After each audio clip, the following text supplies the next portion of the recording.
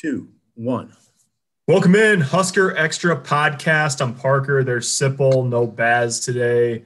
It's a relatively nice day. The rain's coming this weekend, so Baz is out helping to find folks and his family move What? somewhere. There's rain coming? Yeah. Didn't you see they're preparing for inclement weather for UNL's planned outdoor commencement ceremony on Saturday at Memorial Stadium? Where would they move it then? I don't think they would. I think it would just have to be off probably. Off? Well, yeah. I mean, the kids will still graduate, but I don't know. Maybe they might have to do something. Surely they'd move it into an indoor facility, right? Well, the thing about that, Sipple, is there's been this global pandemic going on, and they're worried about having large groups of people indoors. It's sort of a new phenomenon, but there's some concern about it still, even with vaccination rates going up and all that. So they wouldn't have anything. I don't think they'd pack them into PBA to the rafters or anything like that. I'm not sure what they're going to do. They just said they're monitoring it, which that's good. That they tweeted, the UNL tweeted out yesterday that they're monitoring the situation. And literally, as I was reading the tweet, it started raining outside. And I was like, that's probably not. Probably not. I rode my motorcycle today. Are you telling me it's raining? This was yesterday. Oh, yesterday. Okay. Yeah, this has been a bad start. Levante David, by the way, graduating, the former Husker. Yeah. We should mention that and tip our cap to Levante David and Correll Buckalder. Yeah. And there's some Huskers graduating. So I went down this path. I don't know exactly who it is. I know one is Adrian Martinez. And David Alston's another one of them. I think Austin Allen is one of them. Austin Allen. Yeah, they were out there before the spring game. And now I can't remember all of them. But Adrian Martinez, David Alston, Austin Allen, a couple of the walk-on defensive backs, I think. There's a good group. Congratulations to all of them. Matt Sichterman is graduating. We will publish their names. That they have my word on that. Your word is forged in titanium, as far as I'm concerned. So, we have. That wasn't even that. That was. I said that as if I was saying it in jest, but I wasn't. I know. Now, listen, we have a lot to talk about, including what Scott Frost said on statewide. We just call it the statewide radio. What were your takeaways? You covered it.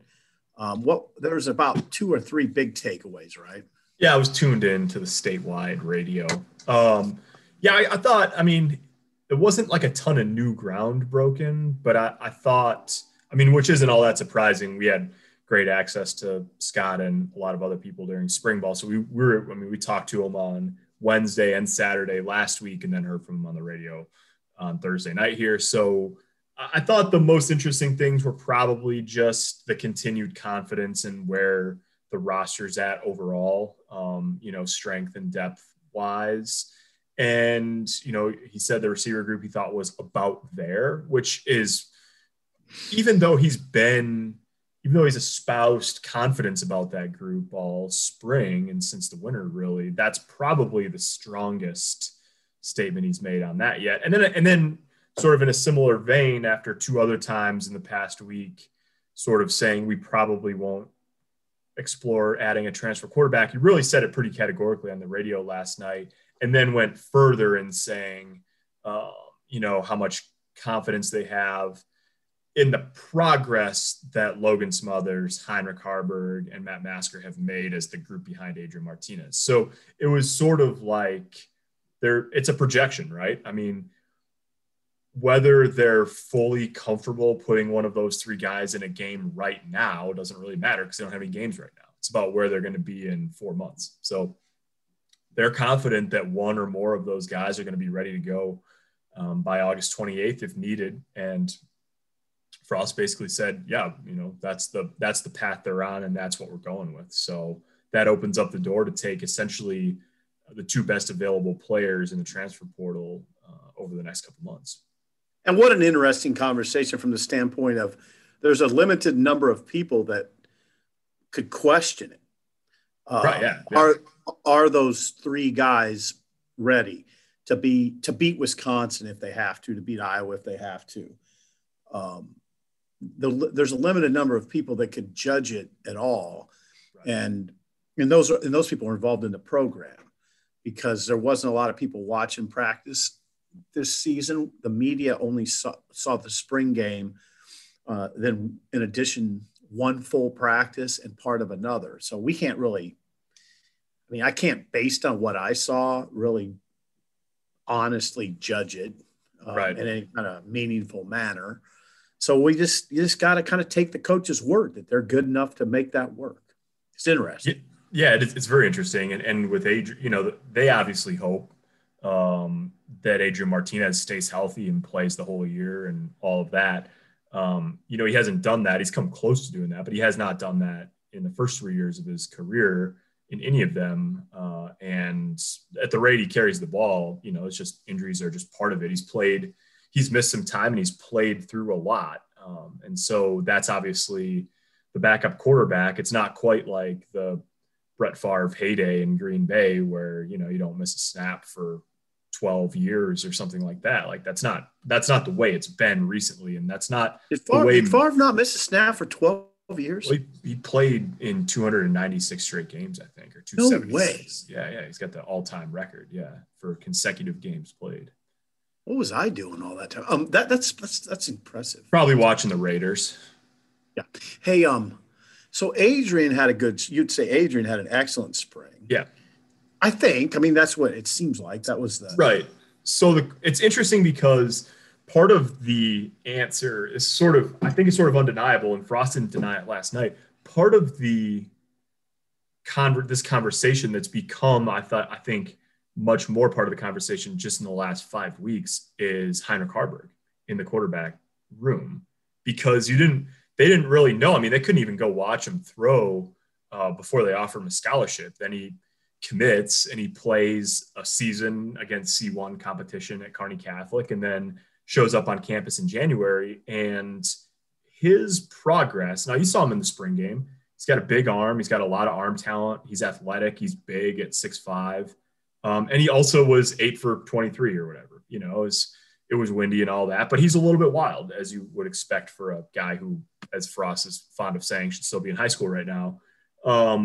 But his talent, the arm talent, and the way that he progressed over the course of winter conditioning and spring ball is 100% part of the reason why they didn't feel the need to go to the transfer market. I think it's not just him. Obviously, Logan Smothers, they've said it had a nice spring and made progress too. And Masker's steady going into his 4th year in the system.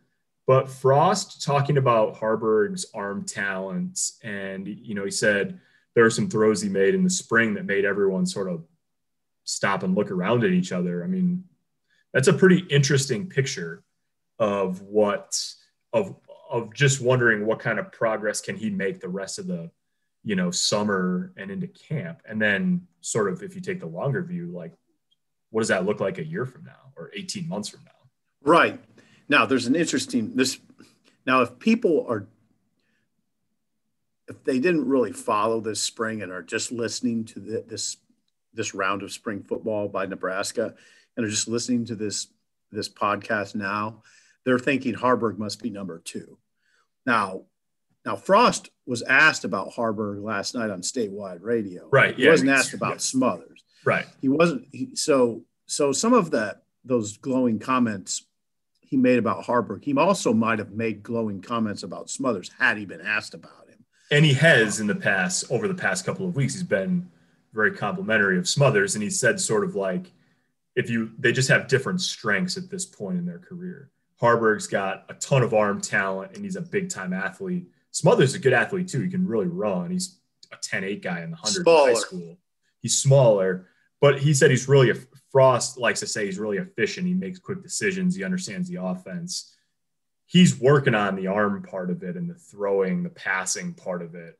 Whereas like that's sort of what comes naturally to Haarberg. Haarberg is just a year behind in terms of system familiarity, reps, and all that. So yeah, they're in similar spots in that Nebraska thinks that both of them can get to a point of being a good backup by this fall, and that they both have really bright futures. They're just like the boxes they need to check over the next 4 months, and then the next year or 2 years. Those boxes are a little bit different for each of those two guys.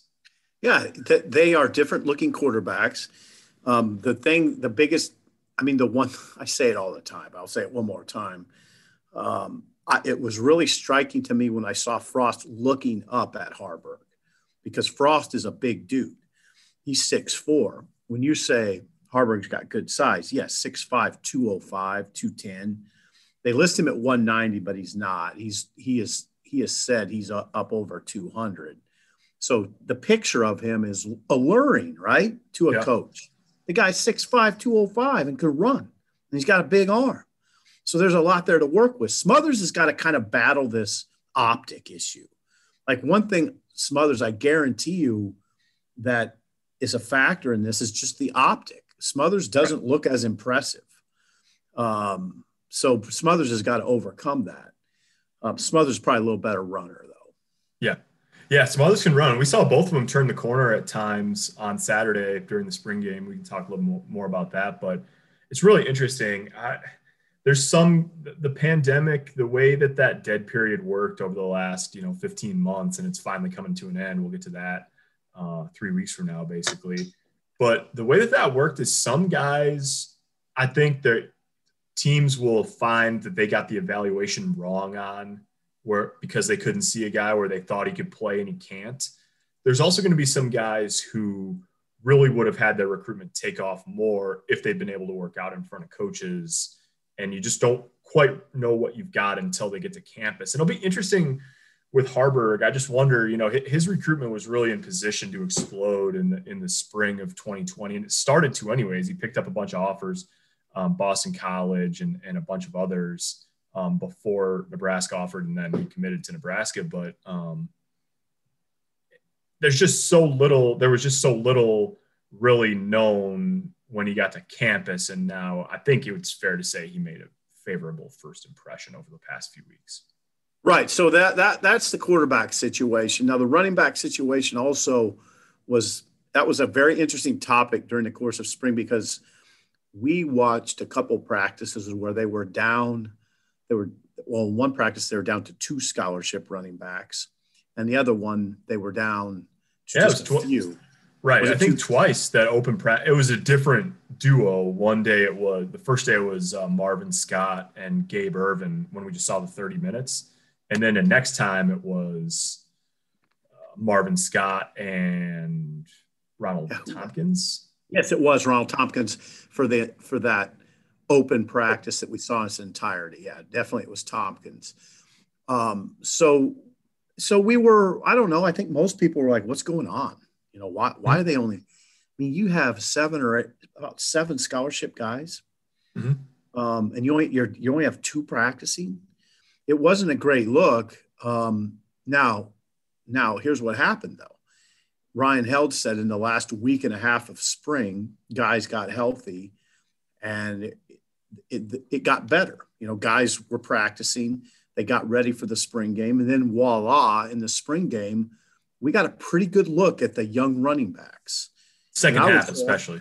Yeah, second half when they're tackling. I came out of the spring game feeling a lot better about that position than I did going into the spring game. It's interesting. So follow my logic or lack thereof on this one, Sip. I was thinking about this, and I was trying to figure out, okay, who do I feel really good about being involved at running back this fall? Is there anybody I feel really good about? And I think the guy who I would put the most money on right now, if I was a betting man, which I'm not. Drum roll, please. Would be Gabe Ervin. Okay, yeah, we're aligned on that. So, and then I also think Jaquez Yant, who's a walk-on, and everyone has, if you follow Nebraska football closely, you've heard the name Jaquez Yant this spring, is one of the sort of up-and-comers of spring ball. I think he'll have a chance to be in the mix. But then, okay, let's just take those two things, which don't seem too far out there on what we know, which is sort of limited this spring. But then how many guys do you have in a rotation when guys are healthy? 3, maybe? Yeah. 4? I think you need 4. Okay, so let's just say Ervin, and they're hoping that Marquise Stepp gets healthy, and if he's healthy, then he's going to be in there. That's 2. And then you've got this group of, so like Stepp, Irvin. Then you've got let's go Irvin, Stepp. Irvin, Stepp. Yeah, sure. Either way, I wasn't putting them in like a. Yeah, yes, I am. I'm putting them in order. Irvin, Stepp. Then like you've got all of these other guys. Savion Morrison, I thought it was the first time we've ever seen him play on Saturday, and he wasn't Gale Sayers out there, but it looked pretty good. He caught a ball, he got 14 yards on a catch, showed a little wiggle, showed that sort of like long strider that he was in high school.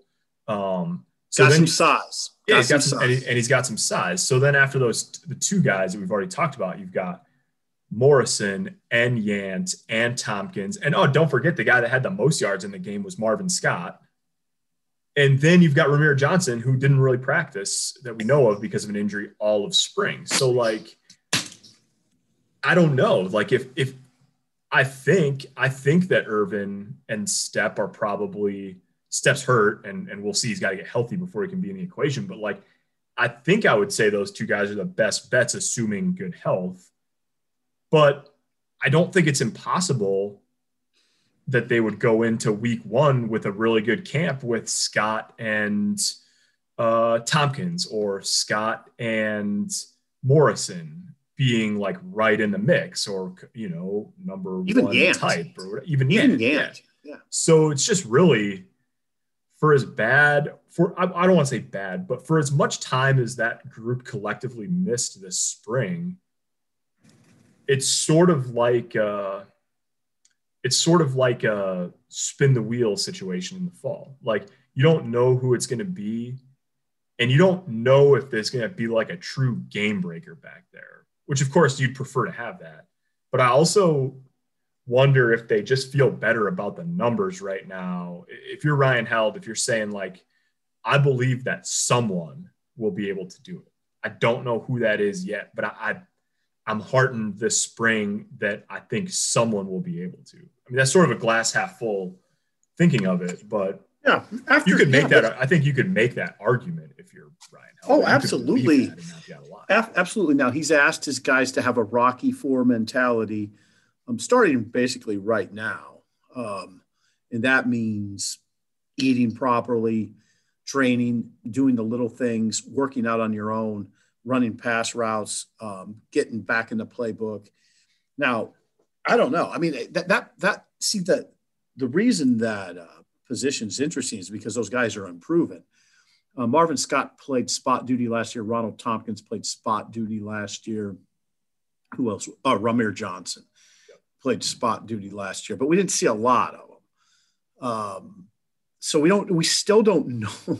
We still don't know a lot about him. Right. So it's really fascinating. But again, I saw enough of Gabe Irvin. I thought just seeing him for 10 carries, 9 carries, whatever he got, I thought there's a lot that. Listen, Parker, here's the deal with running backs. Okay, you either are or you aren't usually at that position. That's not a big development position. It's not a position where it happens that guys are way better as juniors than they are as freshmen. Devine Ozigbo is a good example, but usually it's a you are or you aren't. And they got guys that look like they are to me. I mean, Savion Morrison looked like that. The first impression I got of him was really favorable. Gabe Irvin looked like that. He looks like a running back. So I think they're in decent shape. They're just young and unproven. It's amazing. It's funny. I mean, to think that they had, and it's a long way from this actually happening, but to think that they rolled through a number of young guys last year behind Dedrick Mills, and that this year, theoretically, you could end up with some combination of Irvin, Stepp, Morrison, Yant, none of whom played it down for Nebraska last year. 2 of them weren't even in the program. Oh, it's interesting. Yeah. It's like, and if you're Marvin Scott or Ronald Tompkins, you're probably thinking like, hey man, I got to put the pedal to the metal this summer if I'm going to be in the mix here. And Marvin Scott, he ran the ball pretty good he had good numbers on Saturday. He had 1 long run. that boosted. I think he finished with the most rushing yards out of all those guys, 75 and a touchdown. But yeah, it's wide open. And Frost and Ryan Held have both said it's going to be wide open, probably pretty much up until game week. So yeah, Frost said he wants a lead dog to emerge. And I think we both agree that Irvin has the best chance, but nobody's going to hand him anything. So that position we've talked about a lot, and we can move on. I say we move on to the injuries a little bit. Frost talked last night about Will Honas. What did he say?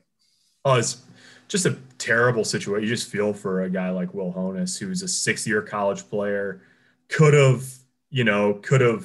called it for his college career after 2020. Had a nice year, but felt like he had upside, came back, had a nagging groin injury, missed most of spring, and literally just came back on Wednesday, practice number 14 out of 15, last practice before the spring game, to do some drill work, and had a non-contact knee injury while he was going through drills. Tore his, had knee damage, require surgery, 6 months plus. So whereas Frost right away said that Thomas Fidone is going to try to be back by the middle of the season, he was not nearly as committal with Will Honas. And I think it's obvious why. I mean, Honas has already played 5 years in college, and he's also already had a major knee injury. Remember, he was just getting going in 2018 when he first got to Nebraska as a junior college transfer.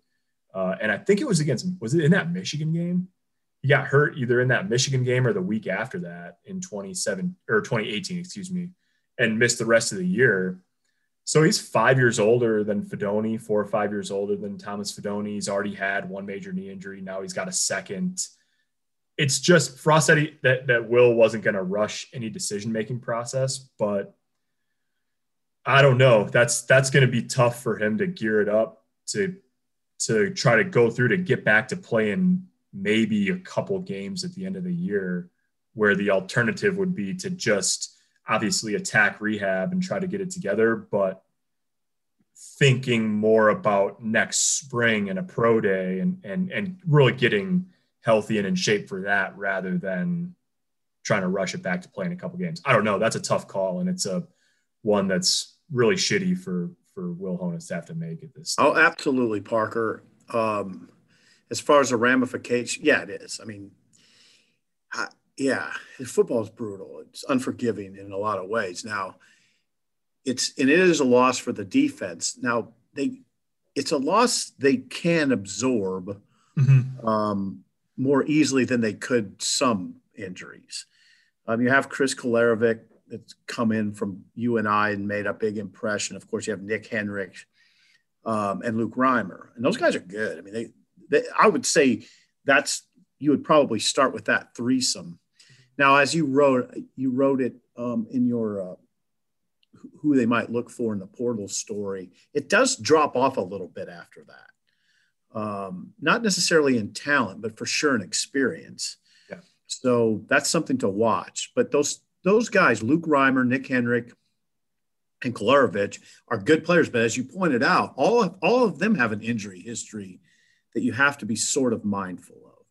Yeah, Reimer's missed time. Remember last year, Reimer played really well for the most part, but he missed a game because of an ankle injury. And then when he came back, he went down a few times and he just sort of had a balky ankle through the year. And he's had other stuff. Henrich had the knee injury his senior year of high school, and then he's had shoulder surgery too since he's been in Nebraska. And he was reveling when we talked to him early in spring ball about being healthy. He felt healthier than he had in a long time. Then he didn't play in the spring game. It didn't look, he was down there. He didn't have a boot or any big brace or anything like that. But, it's just, he's dealt with it over the course of his career. And then Kolarevic had a right foot injury, and it cost him the end of 2018, the last few games of 2018 at UNI. And then the first few games of 2019, he said it took him almost a full calendar year to recover fully from this foot injury. So, it's crazy. Kolarevic was joking with us a couple of weeks ago that they have 17 guys in the inside linebacker room because they have a bunch of walk-ons and all that. But you're not I mean, I thought there was definitely promising signs from guys like Randolph Kapai and Seth Malcolm on Saturday during the spring game.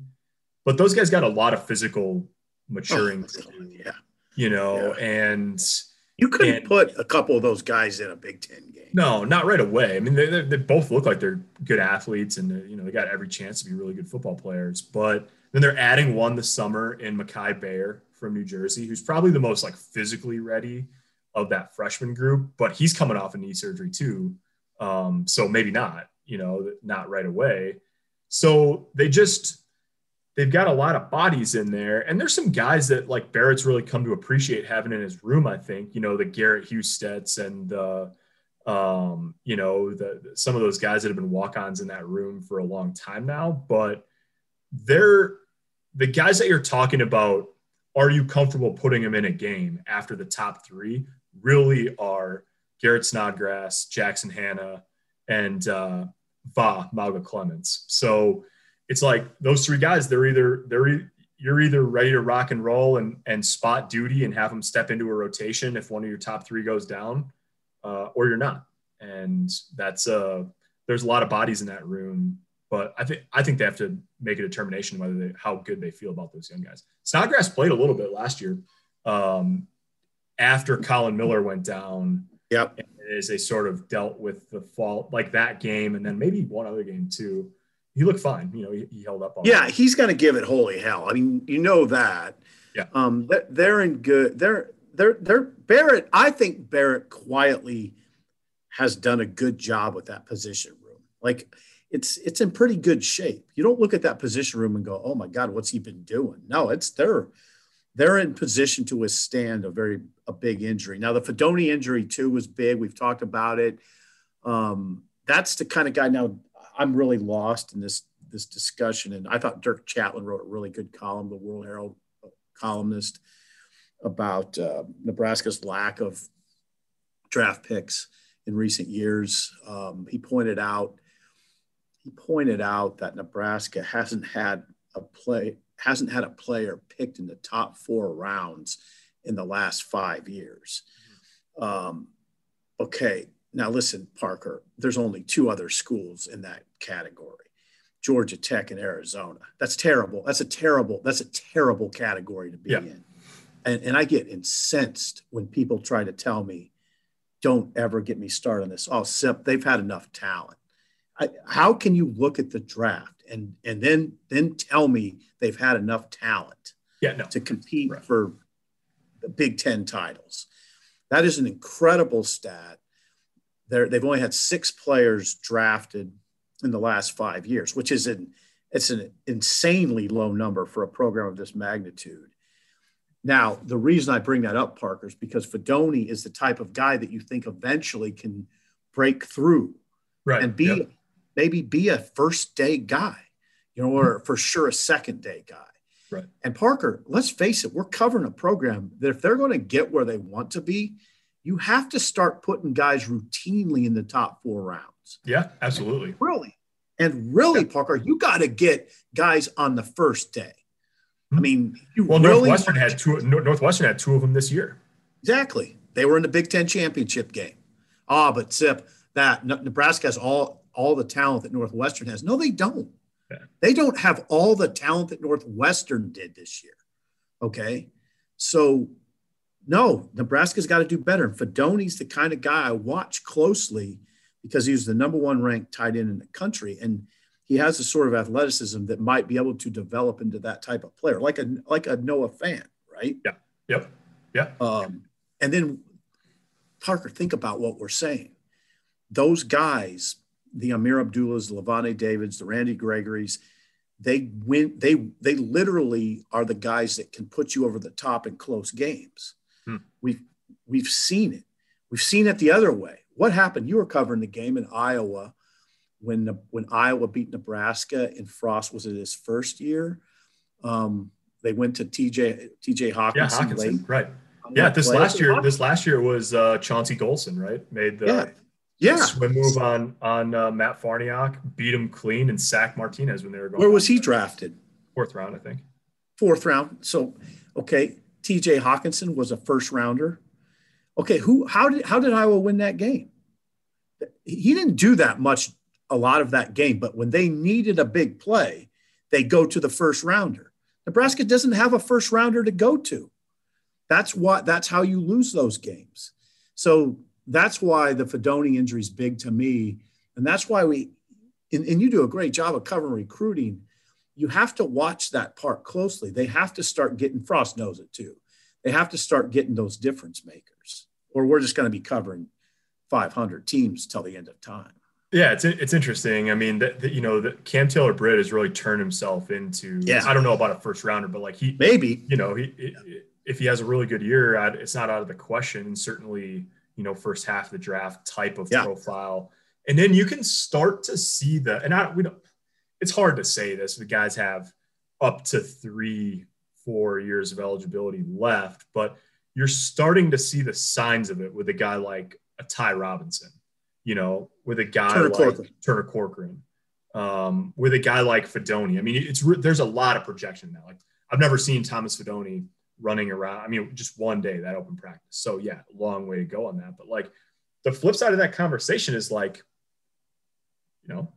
Ty Robinson's class, unless I'm mistaken, like, they're draft eligible after this year. So, that's how it goes. So you need those guys, those difference makers, like you say.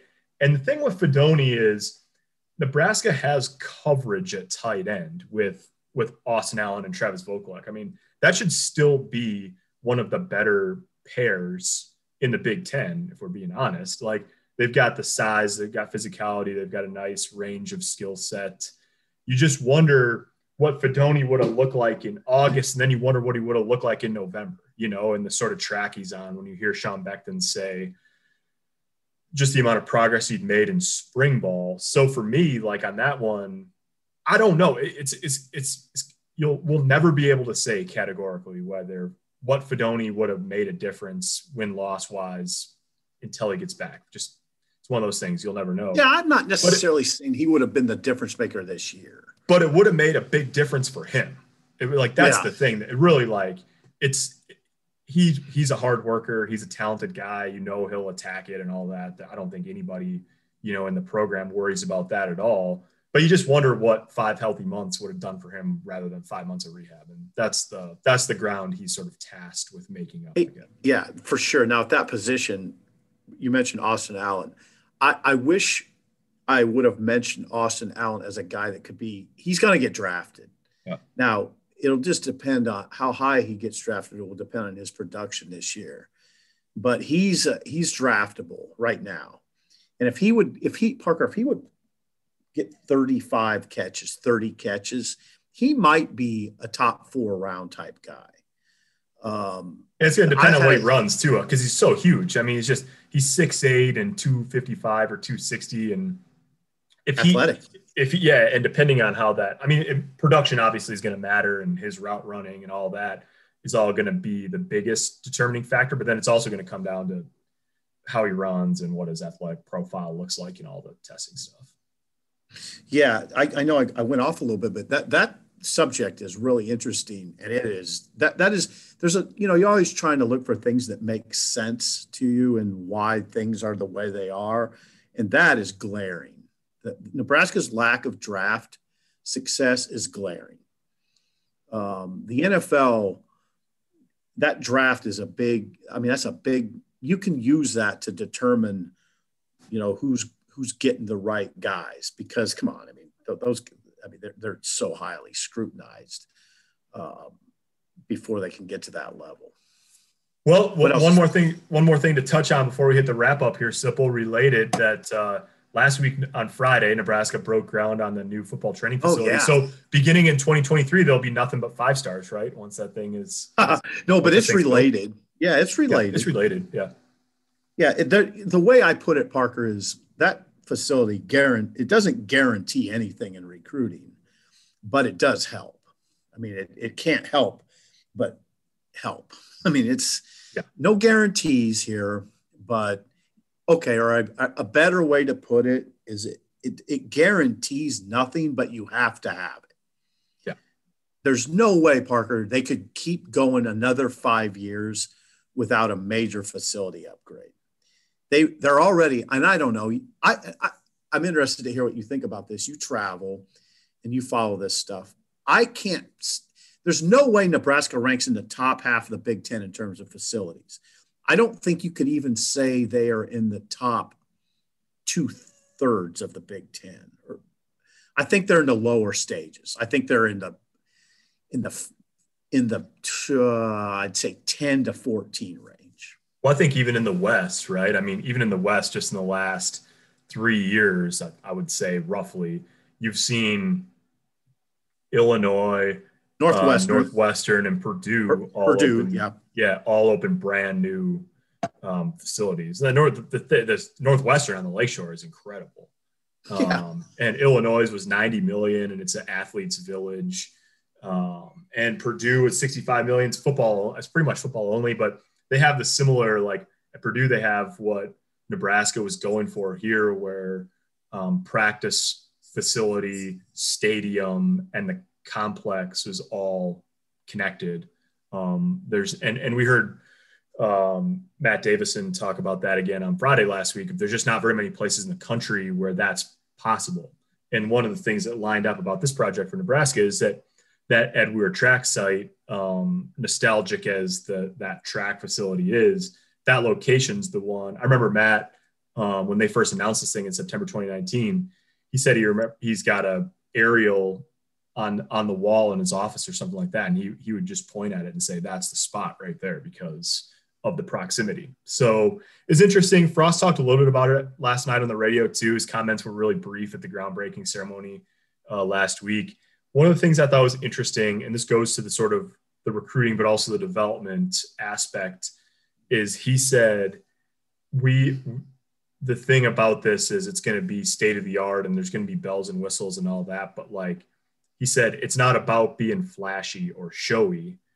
It's about having the absolute best tools scientifically, nutritionally, strength-wise. Like it's not about having slides or waterfalls or, this, that, mini golf. Thing. What about mini golf? Yeah, mini golf. Yeah, mini golf would be sweet. And I don't mean slide and mini golf sounds like I'm picking on Clemson. I'm not at all. That's an amazing facility they have. But the focus here is very much on like, how do we build the best possible environment to develop the kids that come through here? So it's going to be really interesting to watch it turn from a track stadium to a giant hole in the ground and then watch. So Parker, we have to describe to people that don't know where it is. It's right. So on the west side of northeast corner of the stadium. Yeah. So the northeast corner of the stadium, but like for people that are familiar with volleyball, it would be right next to where the NU Coliseum is. Yeah. So, and it faces out to the south. So it is right on campus. And that is so for a guy like me that's been around forever, that always remembers Nebraska's kids going in the West Stadium, that's so far from campus. Mm-hmm. Now they're right on it. They'll walk out of the front door of this facility right on to campus. Yeah. Which is a beautiful thing for the kids, I think. Yeah, you walk out the front door of the facility right onto East Stadium, Plaza there, and the business school is right there, So right. It's really, and that's what Frost talked about that last night too, of like, that assuming they can get they have 20 million more to raise for this project overall. And if they can get it raised, then they're going to just fill out the whole project in one shot. It's approved by the regents right now of being a phased project, but the last 20 million is essentially finishing the part of the building that's the training table and the academic center. And when they get all that done, Frost was saying like it's going to benefit everybody on campus. You heard Amy Williams talk about this too, the women's basketball coach last week. Like just to have it so centralized, like people might not be fully familiar with this, but the academic center, Dennis LeBlanc and their operation, it's down on the ground floor of West Stadium right now. That's just, if you're not a football player, like if you're a football player, you're in the stadium a lot, the locker rooms in North Stadium, whatever, that's pretty convenient to have the academic center right there. Yeah. But if you're a volleyball player, that's a long way. You're going a long way to go to the academic center in West Stadium, or if you're just a normal, track athlete or whatever.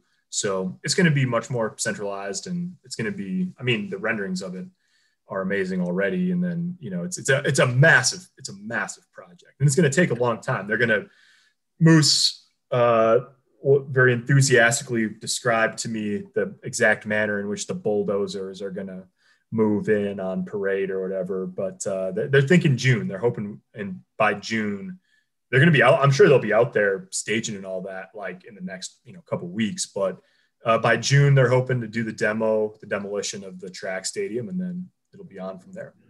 Yeah, Moose likes those big mounds of dirt and cranes, yep, and backloaders and dump trucks, front loaders. Remember that story he told about Washington State? They just put the dump trucks out in the field. No, that was at Oregon. He was at Oregon. Yeah, Oregon State. Yeah, he tells a really funny story about how when he was the AD at Oregon, they didn't have an indoor complex. Oregon State was coming to town to play, and he had this bright idea to put a bunch of dump trucks and front loaders and have his buddies put huge mounds of dirt and then make up a big sign that says future home of Oregon's indoor football complex, just to kind of mess with Oregon State. There were no plans. There were no plans to do it. He just had friends in the construction business, asked him for a favor. And that's how he got it going. That's how he eventually, because Phil Knight came to him and said, "Hey, what the hell? What are you doing here?" and that's how it all started. Moose went to Knight, and the first time he met with Phil Knight about it, he walked out of his office with a $3 million check. And then the whole thing got rolling. So Moose thinks that way. And what Moose is really proud of, just one other thing, is he can't talk enough about how they're going to put the historical elements of this right in the opening walkway. Yeah. The history of the program will be very apparent to everybody who walks in from the moment they walk in. So Parker, I don't get all that excited about this kind of stuff, but I will say this: where they're putting that is super cool. The fact that they're incorporating the history of the program is super cool. I am happy for the student athletes that they're going to have a spot that's on campus, not in the heart of campus, but close to the heart of campus. Yeah. I mean, where they're at right now, Parker, it's literally a 90-second walk to the student union. And I think there's a lot to be said for that. Should we go around should we just do a little whip around here this week in Husker sports? Otherwise, we've got. Yeah, that'd be good. Or you can kind of, as a beat writer, what's next for the Huskers? May 17th is when they reconvene. Yeah, May 17th, not very long at all. They'll be back at it. And that they're going to start summer conditioning. And it's going to happen quick. I mean, the new kids, the freshmen that were not mid-year enrollees will get here about the beginning of June. Same time, June 1st, this is what we'll talk about the next couple months, but the recruiting is just going to be the Wild West beginning June 1st with official visitors and all that. So Friday Night Lights camps on June 4th and June 18th, big official visit weekends around those. Other camps, the Pipeline camp, the lineman, that Adidas lineman camp. So all that's going on. They got an 8-week summer conditioning period. Yeah, that begins basically in 10 days with a week off in the middle. So 8 weeks of work over 9. And then preseason camp's coming early because of the week 0 game. So honestly, it's May 7th now. It's July 28th or 29th when they start camp. So when you think about, they want to have their winter conditioning program done by, say, July 20th-ish to get those guys a down week before starting camp. It's a short summer, and it's going to get busy quickly for Nebraska. So. Yeah, whip around, tip of the cap to Kate Smith for being the Big Ten women's golf champion, which is amazing. Yep. And then Nebraska, did they finish tied for second as a team? Yep. And then she was Go ahead, Paul. Yeah, no, go ahead. You were going to tip your cap to Lisa Johnson, who's I believe in her second year and already got that thing going at a high level.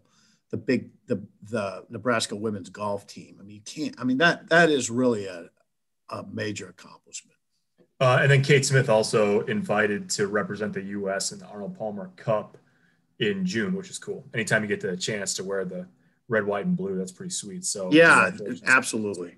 And then baseball on the not so good front. Baseball last weekend, amidst all the hullabaloo of the facility project and the spring game and a super nice weekend weather-wise and all that, got swept by Rutgers, which, by the way, Rutgers has been sort of like a road warriors this year. They've really played well, but they get a chance to right the ship this weekend. It doesn't get easier from here, though, for Will Bolt's team as they try to hang on to that tournament berth and continue to be in good position. Parker, they go to this weird pod in Jersey where they play Indiana and Rutgers. Yeah.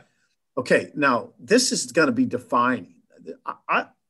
I'm extremely interested in what baseball faces this weekend. Indiana is the league leader. Okay, so Nebraska comes off this really disappointing, deflating, as Will Bolt said, 3-game sweep at home to Rutgers. Now they go play in New Jersey against the league-leading Indiana Hoosiers and also have to play Rutgers. So we'll see how they come out of this. Their bats have gone silent, and that's what happens in baseball.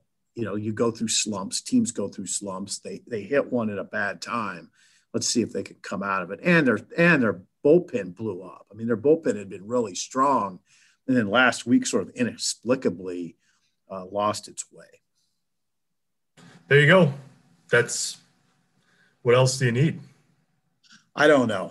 That's a good question. We try to avoid long slumps here at the Husker Extra podcast. We've been on a pretty good roll recently. We might have had one down week weeks ago. But otherwise, we're rolling along. There's a lot going on. It's going to be, even with spring ball over, I think there's going to be enough activity through the month of May, and then it's going to get crazy on the recruiting front in June. And then baseball, obviously, stretch run and all that. So plenty going on. You can find all of it at huskerextra.com. Please consider subscribing. We got some remarkably inexpensive deals where you can get several months of the Journal Star's coverage. And right now, 6 months would carry you well into football season. So do that.